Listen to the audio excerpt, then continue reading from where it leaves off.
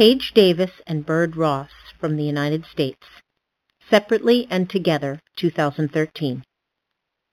It all began with our intrigue of John Bartram's 2 guinea boxes and how they were shipped by Bartram from Philadelphia to Peter Collinson in London via Benjamin Franklin, and continued with the fascination of their contents. Botanical discoveries, live specimen, insects, letters, images, questions, and conundrums.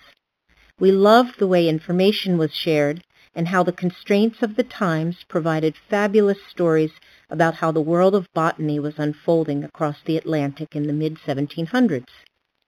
The two of us wanted to foster our own exchange and choose to do it by sending parcels to each other.